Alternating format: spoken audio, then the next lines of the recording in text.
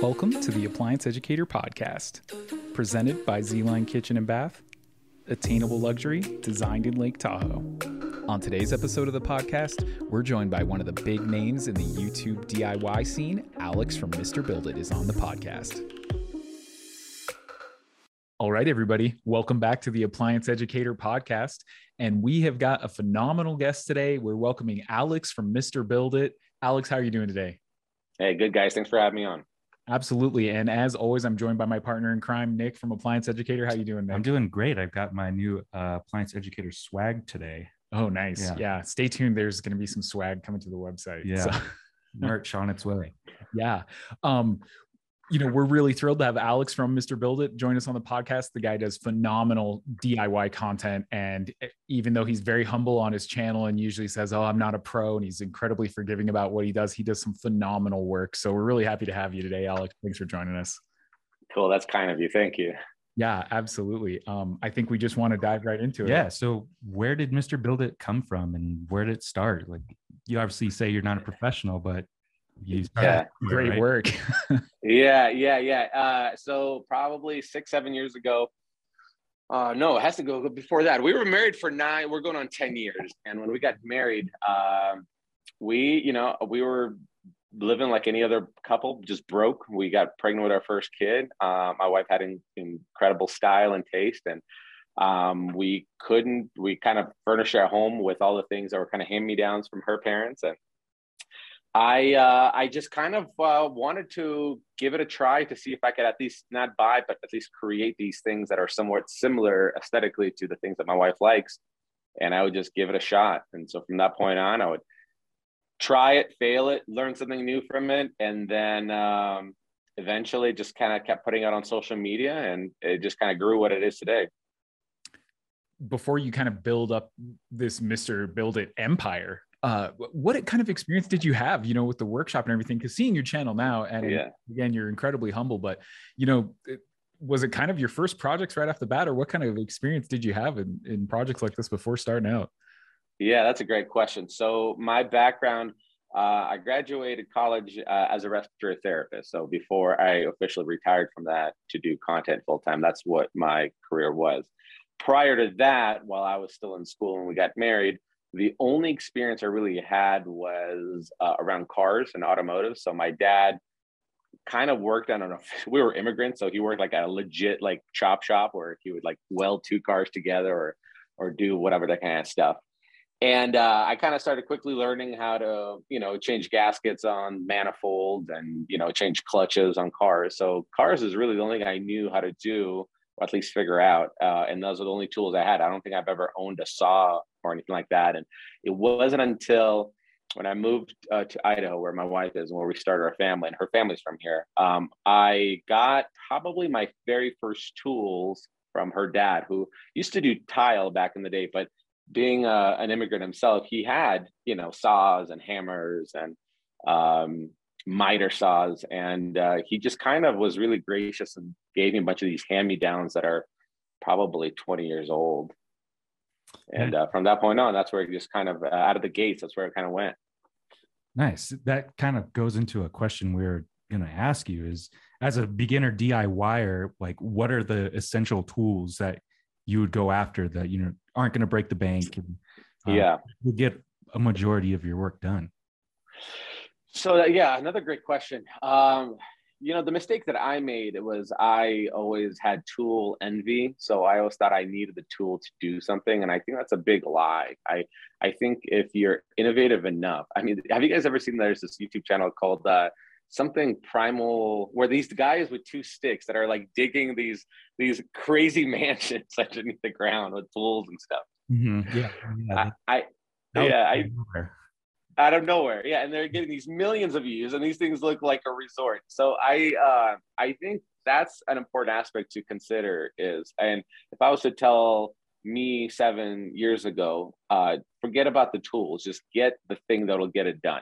So with that being said, I would say a miter saw is strictly convenience. It's not important. You can use a circular saw, but that being the case, get yourself one of those classic 5-piece sets, that has a circular saw and a drill / driver and then maybe a reciprocating saw. And from that point on, you have, for the most part, everything you'll need to start tackling projects at your house, right? And when it comes to building furniture pieces, you're kind of halfway there. After that, throw in yourself a little table saw. And if budget is an issue, like it always is, because it's hard to convince our spouses to give us the money for that or let us spend the money on that, you really educate yourself from that point on is how to make jigs for your table saw, right? So you can have a sled to make cross cuts, which is exactly what a fancy miter saw will do. You'll have different sleds that will make certain kind of joinery or a very accurate miter cut. So you can create yourself your own out of scrap wood jigs for that table saw, and you could accomplish anything you want. I can argue that probably for $500, you can get yourself going with a solid Craigslist finding or Facebook finding and a little bit of research. Yeah, those good brands, man. Those tools will last you your life if you spend the right money, and then if you find them used, even better. Yeah, exactly. Yeah, 100%. And that's kind of the argument, right? So like, I used to tell everybody, hey, get this brand or that brand, it'll last you forever. But it's when you're not doing anything yet, it's hard to be like, well, I'm gonna go and get myself the fanciest thing that's out there. It's really hard to do that. You know, I just get into something that's not going to break the budget and then outgrow it. That's kind of the way to go.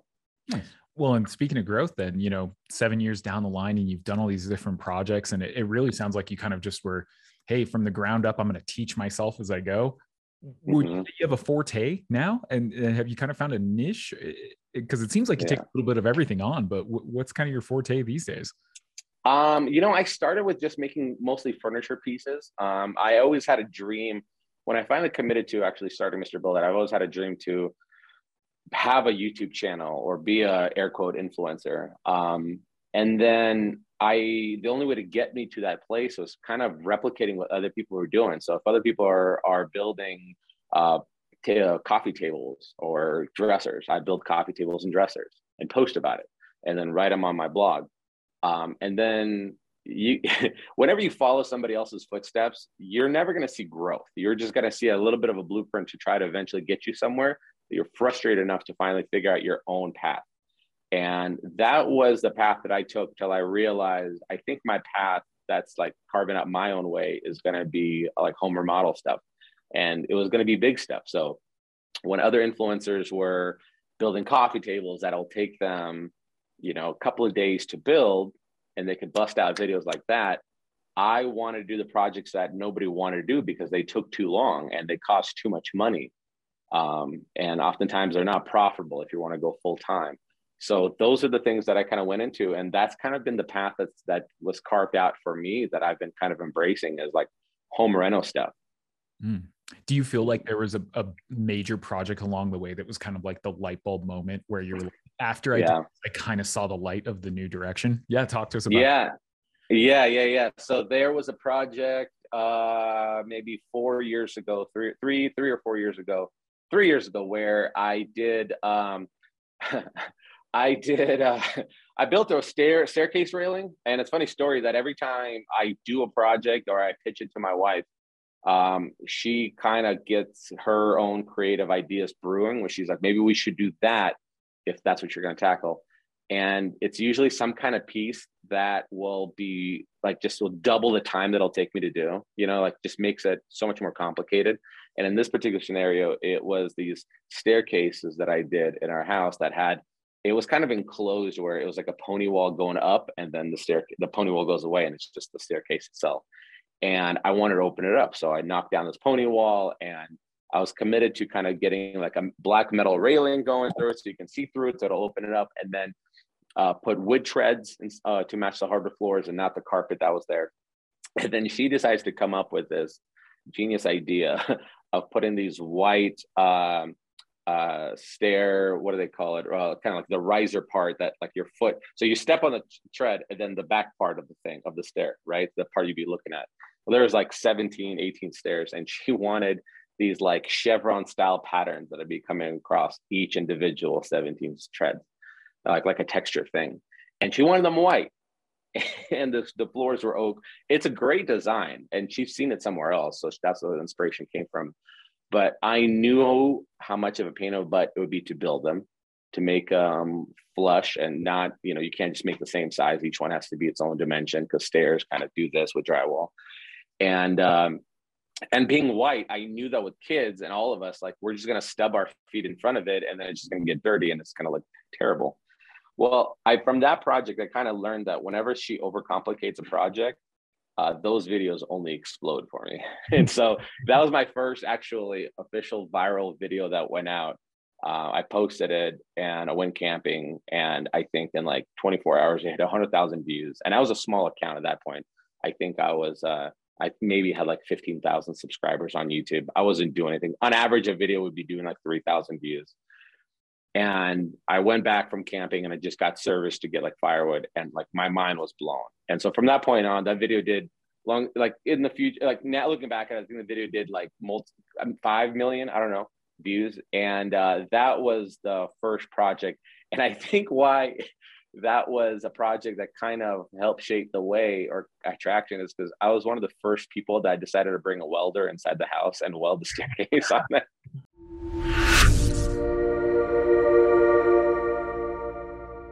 All right. So yeah, we're back. Slight technical difficulty, but you know what it happens. Since we're in the 22nd century. No. He's a project guy, not a numbers guy. But anyway, Alex, you wanted to jump back with you. It sounded like you're kind of teeing up to kind of finding the brand for Mr. Build It, and one of the key projects that kind of opened the doors for you to kind of know your niche on the content you wanted to make. Yeah, the problem I made, and I think everybody does this, is they tend to mimic or imitate other content creators that they like. For me, it was like Casey Neistat and all that stuff. As I was creating stuff with Casey Neistat kind of feel, I was basically making coffee tables and weird little gadgets and gizmos that I thought were cool. And nothing happened at all. Like no momentum, just because you're kind of put on the 20th page of Google or YouTube. And I decided to take a swing at, and the thing as content creators, like if there's anything around the house, you might as well film it and create some content, especially as an up and coming one. So we were doing these stairs, we were remodeling our stairs, and they're kind of closed off. They had this pony wall thing. And I decided to knock down the pony wall, put some like nice wooden treads on there that are not carpet. And then like a backer face, the toe kick part to each step, that like 18 of them that I had this like chevron pattern. Well, the interesting thing is every time I take on a project, my wife gives her 2 cents on it, which makes it so much better, but it makes it so much harder on my end, which brings a lot of frustration. And, but they always do really well. And that was the first time I recognized that would be the secret sauce. We ended up bringing a welder into the house, and I saw these people make these comments. It was like, how is this guy a DIYer? He's bringing this welder into this house. There's hardwood floors, and he's just like welding up these stair treads, or not stair treads, the stair railing.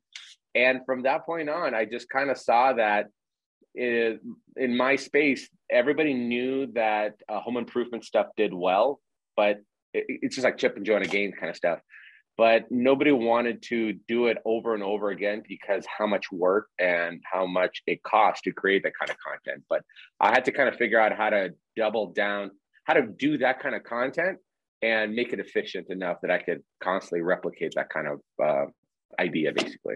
Yeah, maybe have a return on it at one point, if at all. Well, the return is always there, right? The return is, especially when you are in the niche of like home renovation stuff, you're essentially in a position where brands are paying you money to remodel your house to increase the equity in it, right? So you're flipping it regardless. It's so you will make that on the other side. But when the business model is established, you could position a way where they are not only paying you to remodel your house, but they're also paying you by you creating the content. You have Google AdSense who's paying you your salary. Mm-hmm. Yeah. And you've kind of set up that, you came into this with not a bunch of professional experience and kind of seeing yourself, if anything, kind of a carpenter at most. But, you're bringing in some heavy equipment and seeing what you've got on your channel now with your workshop and everything. For that home DIY person who probably one of the big gaps is going to be, I don't know what this machine is. I don't know where to get it. What do you think is kind of a good way to get in the process of, hey, you can do it yourself. Don't be afraid to get the equipment the pros are going to use. Yeah, great question. I think the lie that we always believe is we hide behind the idea that it has to be perfect, right? That's one of the excuses I always hear, is that I'm just such a perfectionist. I'm afraid that if I was to try this, I would drive myself crazy and not getting it just right, perfect. And I think that perfection excuse drives us away from all the things. So tools are another thing like that, where they go, well, I bet I could do that too, but if only I had that tool that costs $800 to go to, it must be nice. You know, everybody could do that if they had this. The problem is it's all excuses. And end of the day, it's how badly do you want this, right? So if you're just a weekend warrior, and I mean, this is even easier. If you're married and you're a homeowner, 90% of the times your wife wants to create that nice, comfortable home, right? Whether it's a coffee table, dining room table, or knock down a wall and put it in a bathroom. It's just guys. Guys are always the people that are part of the speed bump. So if you pitch it to your spouse that, hey, I could do this if we allocate the funds for that tool, then what ends up happening, you own that tool and you just go from project to project. So it's one thing when you don't know at all what that tool is, and that's you just grow into it, right? Like, do things with the tools that you know and understand how they work, and then as your skills evolve, then you can go, well, I saw somebody using this tool that really kind of sped up the process. Let me learn about that tool. Let me see if it's worth the investment. But anything outside of that is just people creating more and more excuses to not do anything. To which I say, just do it. Throw yourself off a cliff and do it. Yeah, so you're really promoting the carpe diem attitude of DIY. Seize the day, right? The project. Yeah, I think we all live in a time. I think we're always, I don't know if it's an ancestral thing, but we're always like, we always want to play it safe. We don't want to do the uncomfortable. We'd rather go to the 9-to-5 job that we hate. But in the back part of your brain, you're like, well, maybe I could start this woodworking business, or I could start this, retail business, or I could start this online endeavor. Well, I mean, the fear and excuses is what stops you. Sometimes you just got to throw yourself off the cliff and fight or flight. Awesome attitude. And I think in your answer, you even teed me up my next question that I think also relates to high risk, high reward. Doing projects and making content with your partner. Yeah, that's a great question. Yeah. It's a great question. Yeah. So my wife, she's a influencer as well. So she's in the design world, in furniture or home decor kind of stuff. And she's got her own online presence. And she and I both have a podcast together that we co-host. And everything's kind of intertwined together. Now, to a lot of people, I do hear people say things that I can't imagine working with my spouse. We'd kill each other or something like that. I think that the problem goes deeper than that in those families. I think my wife and I, we've been married for 10 years. We have 3 kids. From the day one, our communication was always laughter. So it made it easy to do what we do. And so we've also learned to appreciate what one person contributes. So to me, it's building. She appreciates that I do have a knack for design. So I don't have to, deal with the whole, my husband doesn't know style. And then on her end, I respect tremendously her level of expertise in style and design. So oftentimes I will say hey, what do you think we're going to do with this, or which direction you want it to take? So it's, I'm very lucky because we have a good flow of communication, and we like to be around each other. I think that was the big thing. We never really feel like, all right, we're not filming today together, or we're not doing a podcast today because I'm pissed off with you. It's more of we just don't let things get to us just because there's a great saying that I kind of live my life by, is marriage gets either better or bitter. And I think if you're quick to cut that bitterness out, everything else just gets better. That's awesome. That's some relationship advice coming to you from Mr.Build. It's hard to do projects with your spouse because you'll have different ideas, you have different ways of working.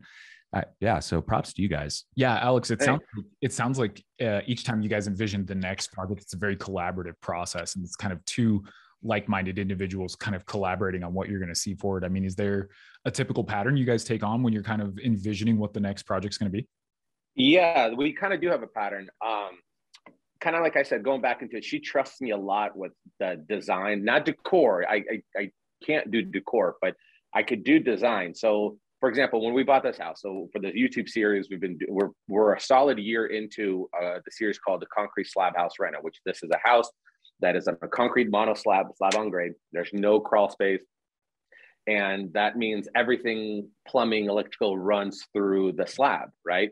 So the entire series is probably 20 episodes deep so far. But when we bought the house, she didn't see the vision, what I wanted to do with it, right? There's this older couple that lived here. It's not an old house. I think it's like a 2004 or something like that. But it's completely outdated to not her style or my style. So when we came into the project, it was me going, hey, this is a solid, it has good bones in the case that the ceilings are tall, there's big windows.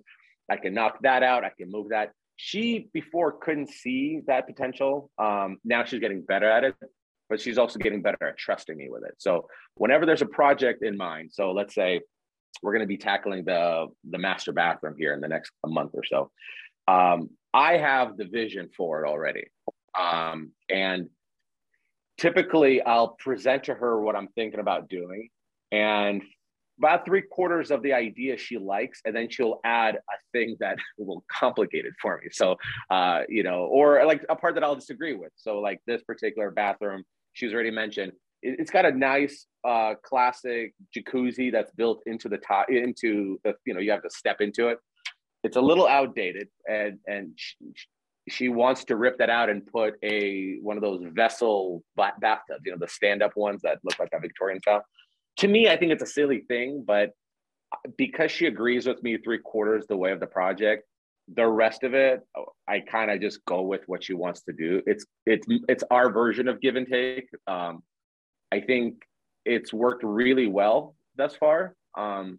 It's very rare that I'll present to her like a dining table or something like that, and I'll be like, hey, I have no idea what I'm doing with this. It's more of like, hey, here's 5 pictures. Here's the feel I like. What do you think about it? She's like, oh, awesome. Can we just do this with a stain? I want it to look like cool. And that's typically the workflow. Nice. So you're talking about your house in 2004 is made-ish.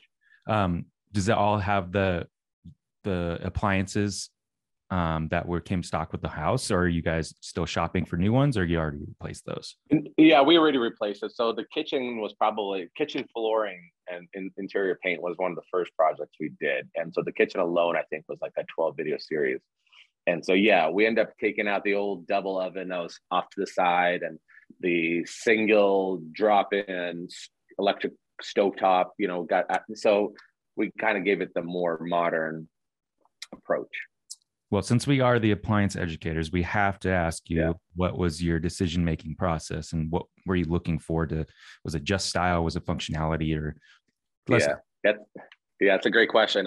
When we replaced in our last house, what was it? I think it was a GE refrigerator that was a hand-me-down from her parents that basically been around since we've been married, plus another maybe 5 years, so 15 years, and it finally kind of kicked the can.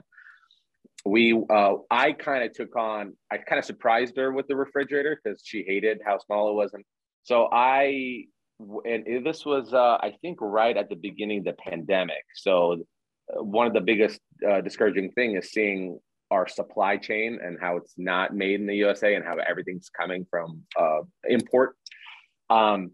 Going into the decision-making process, I was basically at the store going, hey, I want something that is solid enough that could be repaired, not just thrown away. Like back in the good old days in the 60s and 70s, when you called a guy to come fix it, as opposed to going, hey, we just can't get these parts. It's just a one-time thing.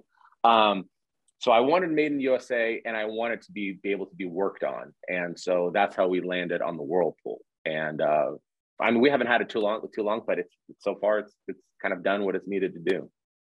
Yeah, that's a good brand. We do a lot of reviewing and stuff, and they're usually with the solid product.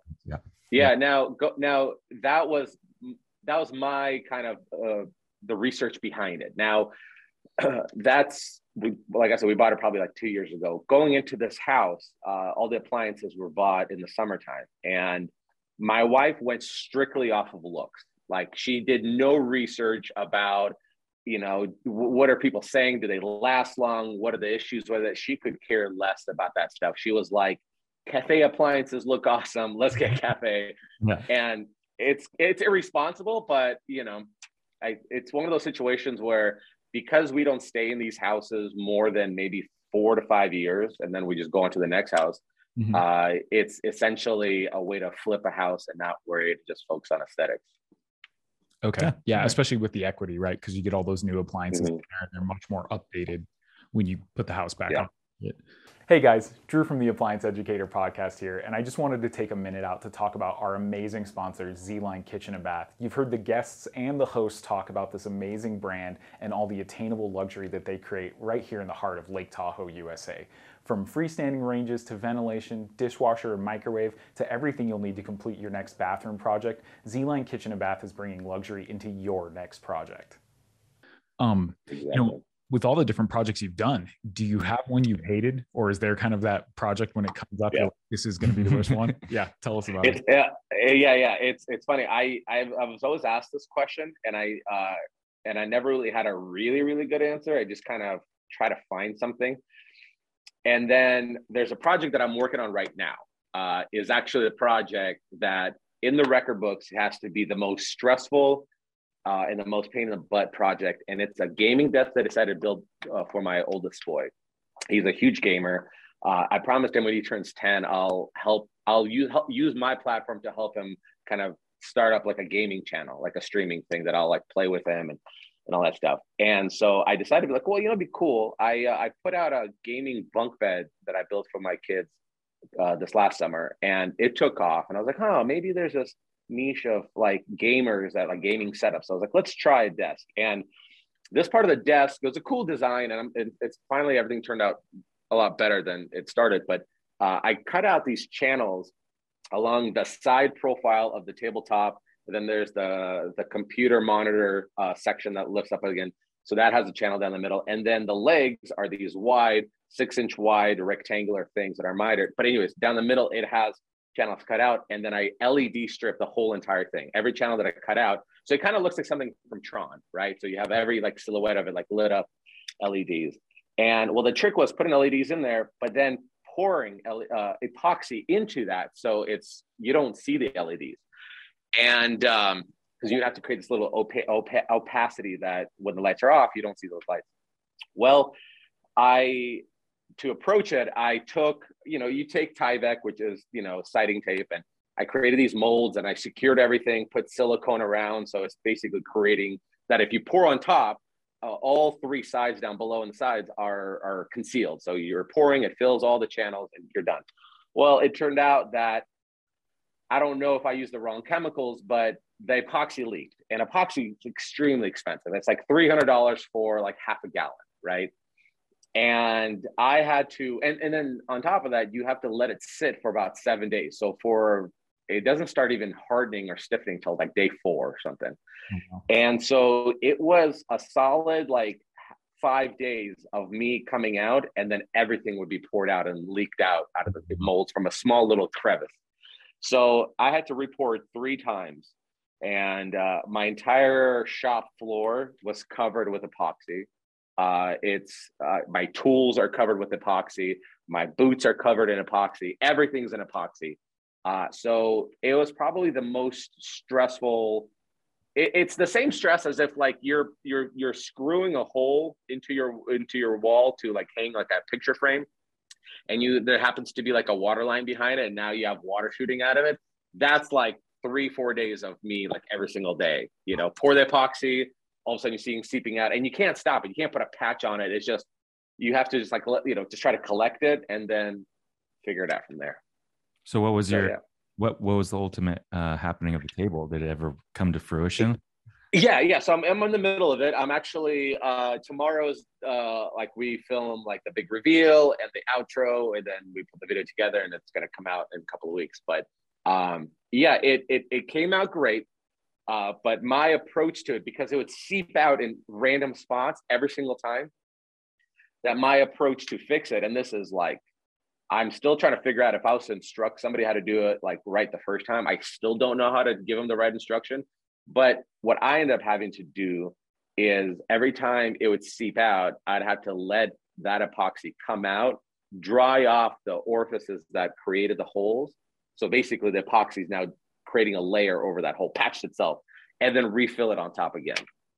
It's the worst piece of advice, and it's the worst nightmare I've ever been part of, but there it is. I now have a story. Doing the same step of a project every day over for a week, basically. And it's just leaking. Your water is breaking through the walls. It was ridiculous. What are you doing to clean the tools and the floor and everything? You just got to scrape it?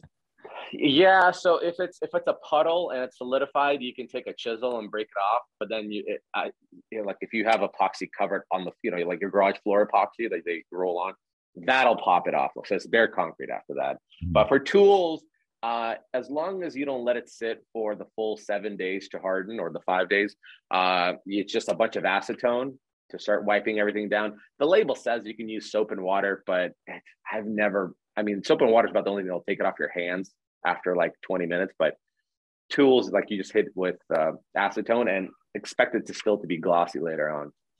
Okay, so it'll add a nice finish to your tools. Yeah. Press it up. Another project we wanted to ask you about, Nick's getting ready to, he's in the planning phases of building an outdoor kitchen, and we saw you've got some awesome content on that. Nick, you kind of want to walk through it and pick his brain for I know there was, watching the videos, I know there are some steps where you're like, oh, I should have done this and should have done that instead. Just, I'd like to hear your tips and maybe some advice before I really get going. Yeah. So there's a few ways of doing it, and I've seen a lot of people doing different ways, but the way I did it is because you're constantly battling two things: weather, right? So you don't want rain to destroy it after 2 years, and you're battling fire hazard, right? You don't want this thing to all of a sudden start a fire. So you have to always balance those things. So for weather, I used pressure treated lumber and then wrapped it with OSB. I basically treat it as if I'm building a house, right? And then after that, I would use chicken wire and then thin set to put the veneer bricks on it. And for where the grill sits, I wrapped it with aluminum sheeting. Therefore, that is my heat containment and fire retardant, if you will. Now, what I would do differently to take one thing off the equation is you always have to consider the fire part. I would, doing it over again, I would buy the aluminum studs that they have. Like when you buy a warehouse or lease a warehouse, when they put up walls, they're using aluminum studs. Yep. And they're a little more expensive, but you're now not concerned about a fire hazard because you don't have any wood lumber, and you're not concerned about weather to destroy it. So going back into it, I would increase your budget by an extra maybe $200, but then you just eliminated this whole thing of like sleeping with one eye open. Yeah. And I imagine you kind of have similar climate to us up in Idaho that we do in Reno. It's hot in the summer and can be drastically wet and snowy and icy during the winter. I actually met with a company out here that produces, it's called Elephant's Feet or something like that, where it's like a prosthetic shell and they can print it, and it's like all weatherproof. And I guess it's what they use for airport tar mats too these days, because it's so resistant to the elements. Can't get inside. Can't get inside, so it won't crack it. And then it doesn't get hot to the touch either. So that's something that we'll do a video on in the near future, just kind of review it and give the details. But I thought that was a really cool new product that's on the market these days.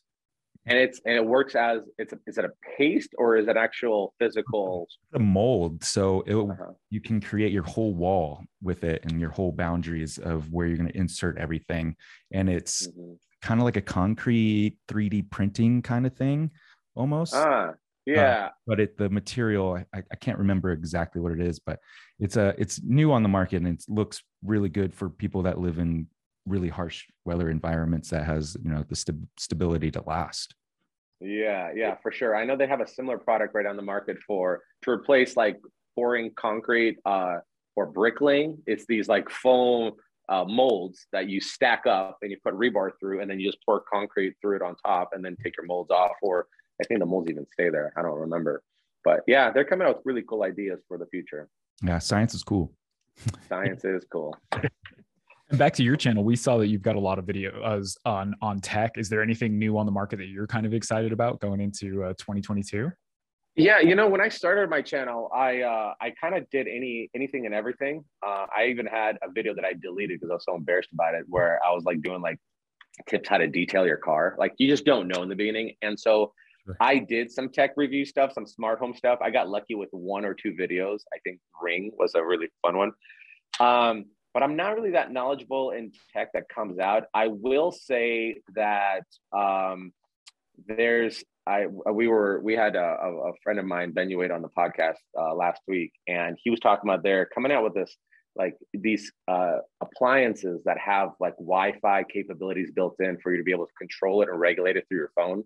Mm-hmm. Now, personally, I can't, and this is my argument to him, I was like, I can't really justify it, like the selling point of regulating anything on my refrigerator, because it's like those settings, it's like a VCR setting, or what's a VCR anymore, right?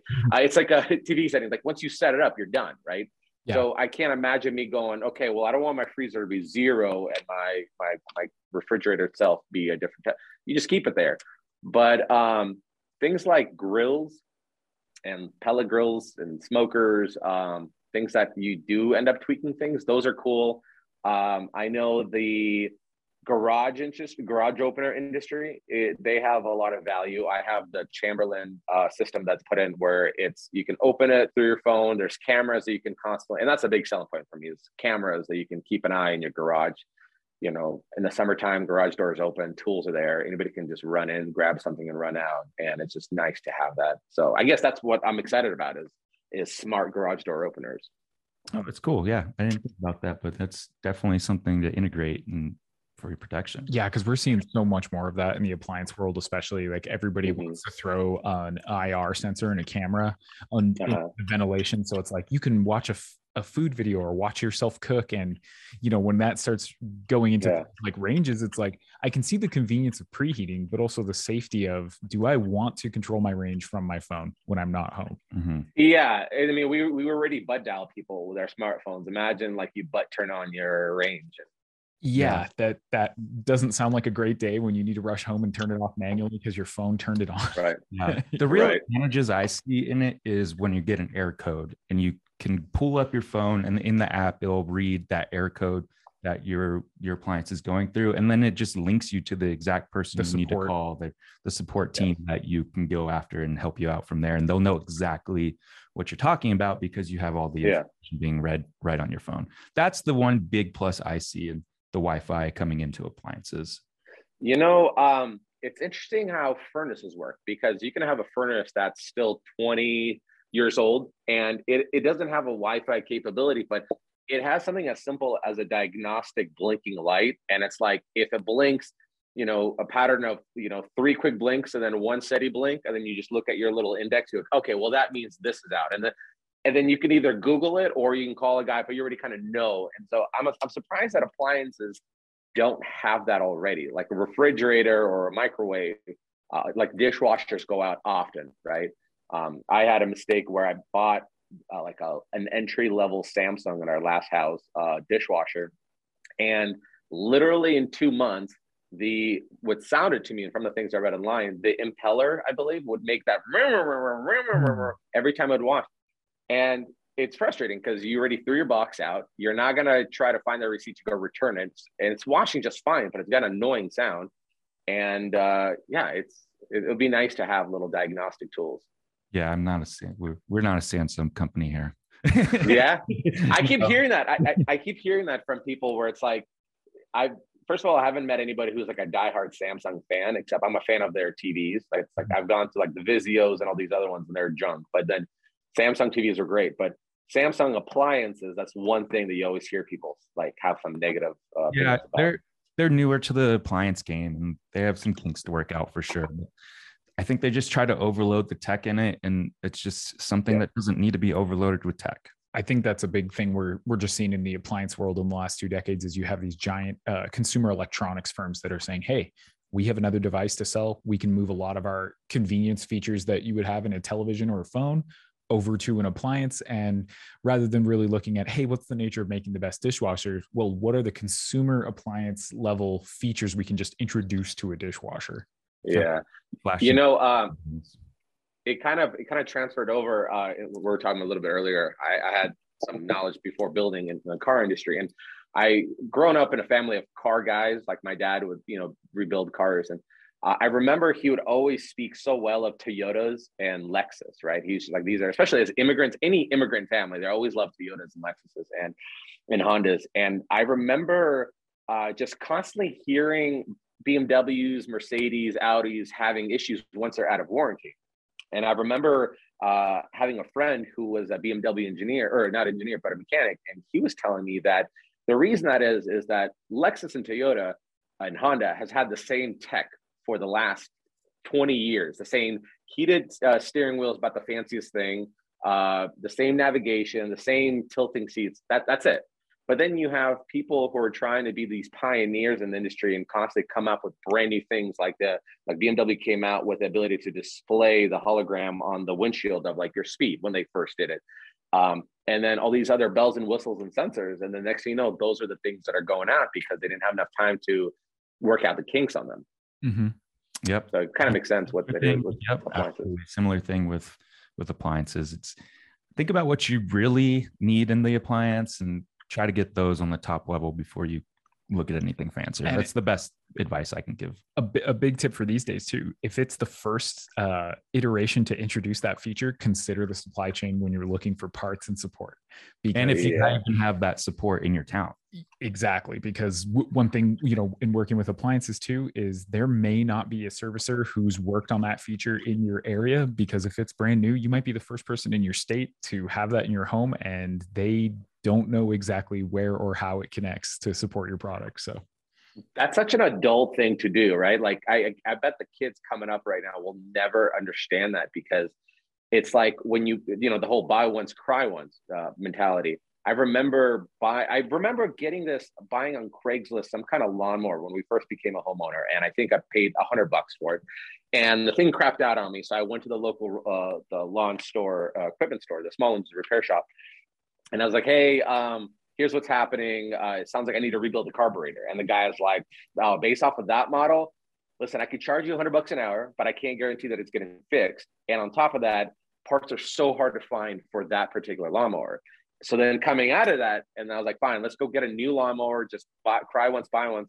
And I'm doing all this research, and like everybody's like, no, you got to make sure it's a Honda Briggs & Stratton engine. Those things are indestructible. And so from that point on, you're like, aha, they have an endless supply of those, replacement parts.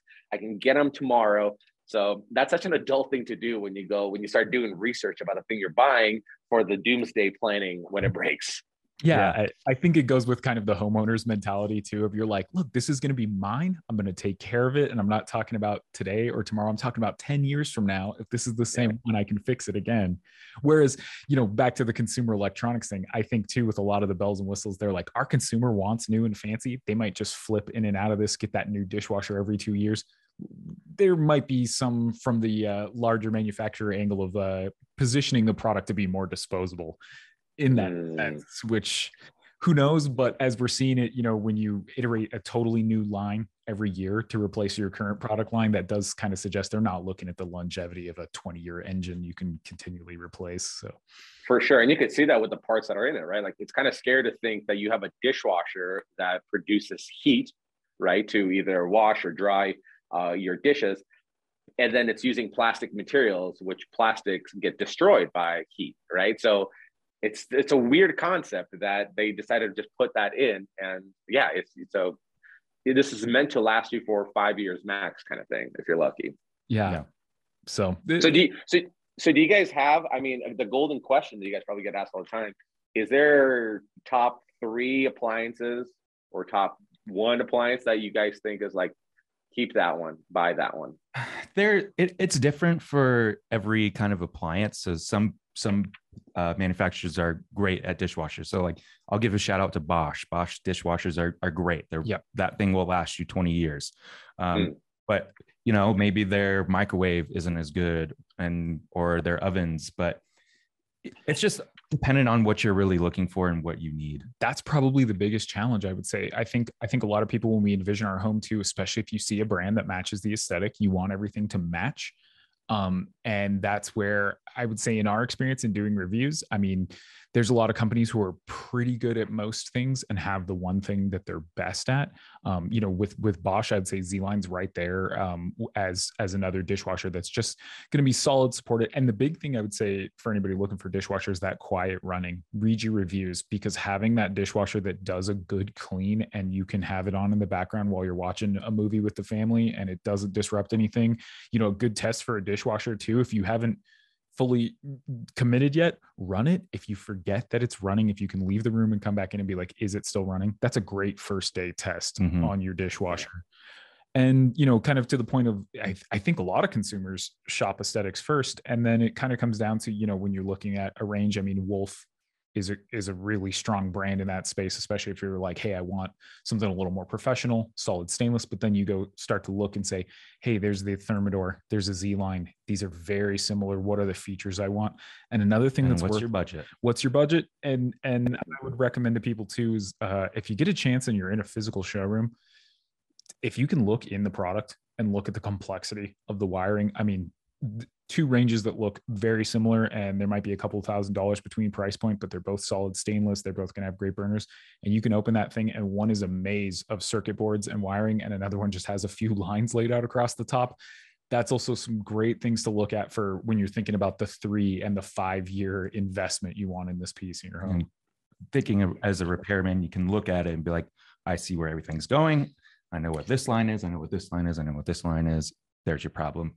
Yeah. Replace, boom. Because if it's 9 months into owning the range and you have to open it and fix it, and maybe there's a challenge with parts or a servicer in your area, if you open that thing and you can kind of identify what's going on versus you open it and you're like, I am just over my head, it's going to be a different story from there on out. So yeah, wow, that's great advice. Yeah. So yeah, that's the appliance world, baby. That's us. Yeah. And really the only reason we know that is from all the different things we've opened up and all the fun horror stories. I remember working with Matt on the Appliance Educator channel when we did our first dishwasher install, and even following the instruction manual, it was 3 trips to Home Depot later and a good 5-hour day. And mind you, neither of us had installed a dishwasher before. I think we could knock one out in an hour now. They're pretty easy, but when you don't know anything, every single step is a learning part of the journey. That's exactly part of it. And I think a lot of people don't understand. I think a lot of people are intimidated of trying these things because they're afraid that they don't want to go down that rabbit hole. But the idea is, when you do something once, you kind of have an idea for the next time you're doing something, right? Like my furnace went out when we first got in here, and I know nothing about furnaces. And then it was enough for me to like see what the blinking light did, Google it online. Turns out I have to replace just this 15 amp fuse, and the thing's back in power. But like, you gotta go through some of that sweat and frustrations to take it on to the next.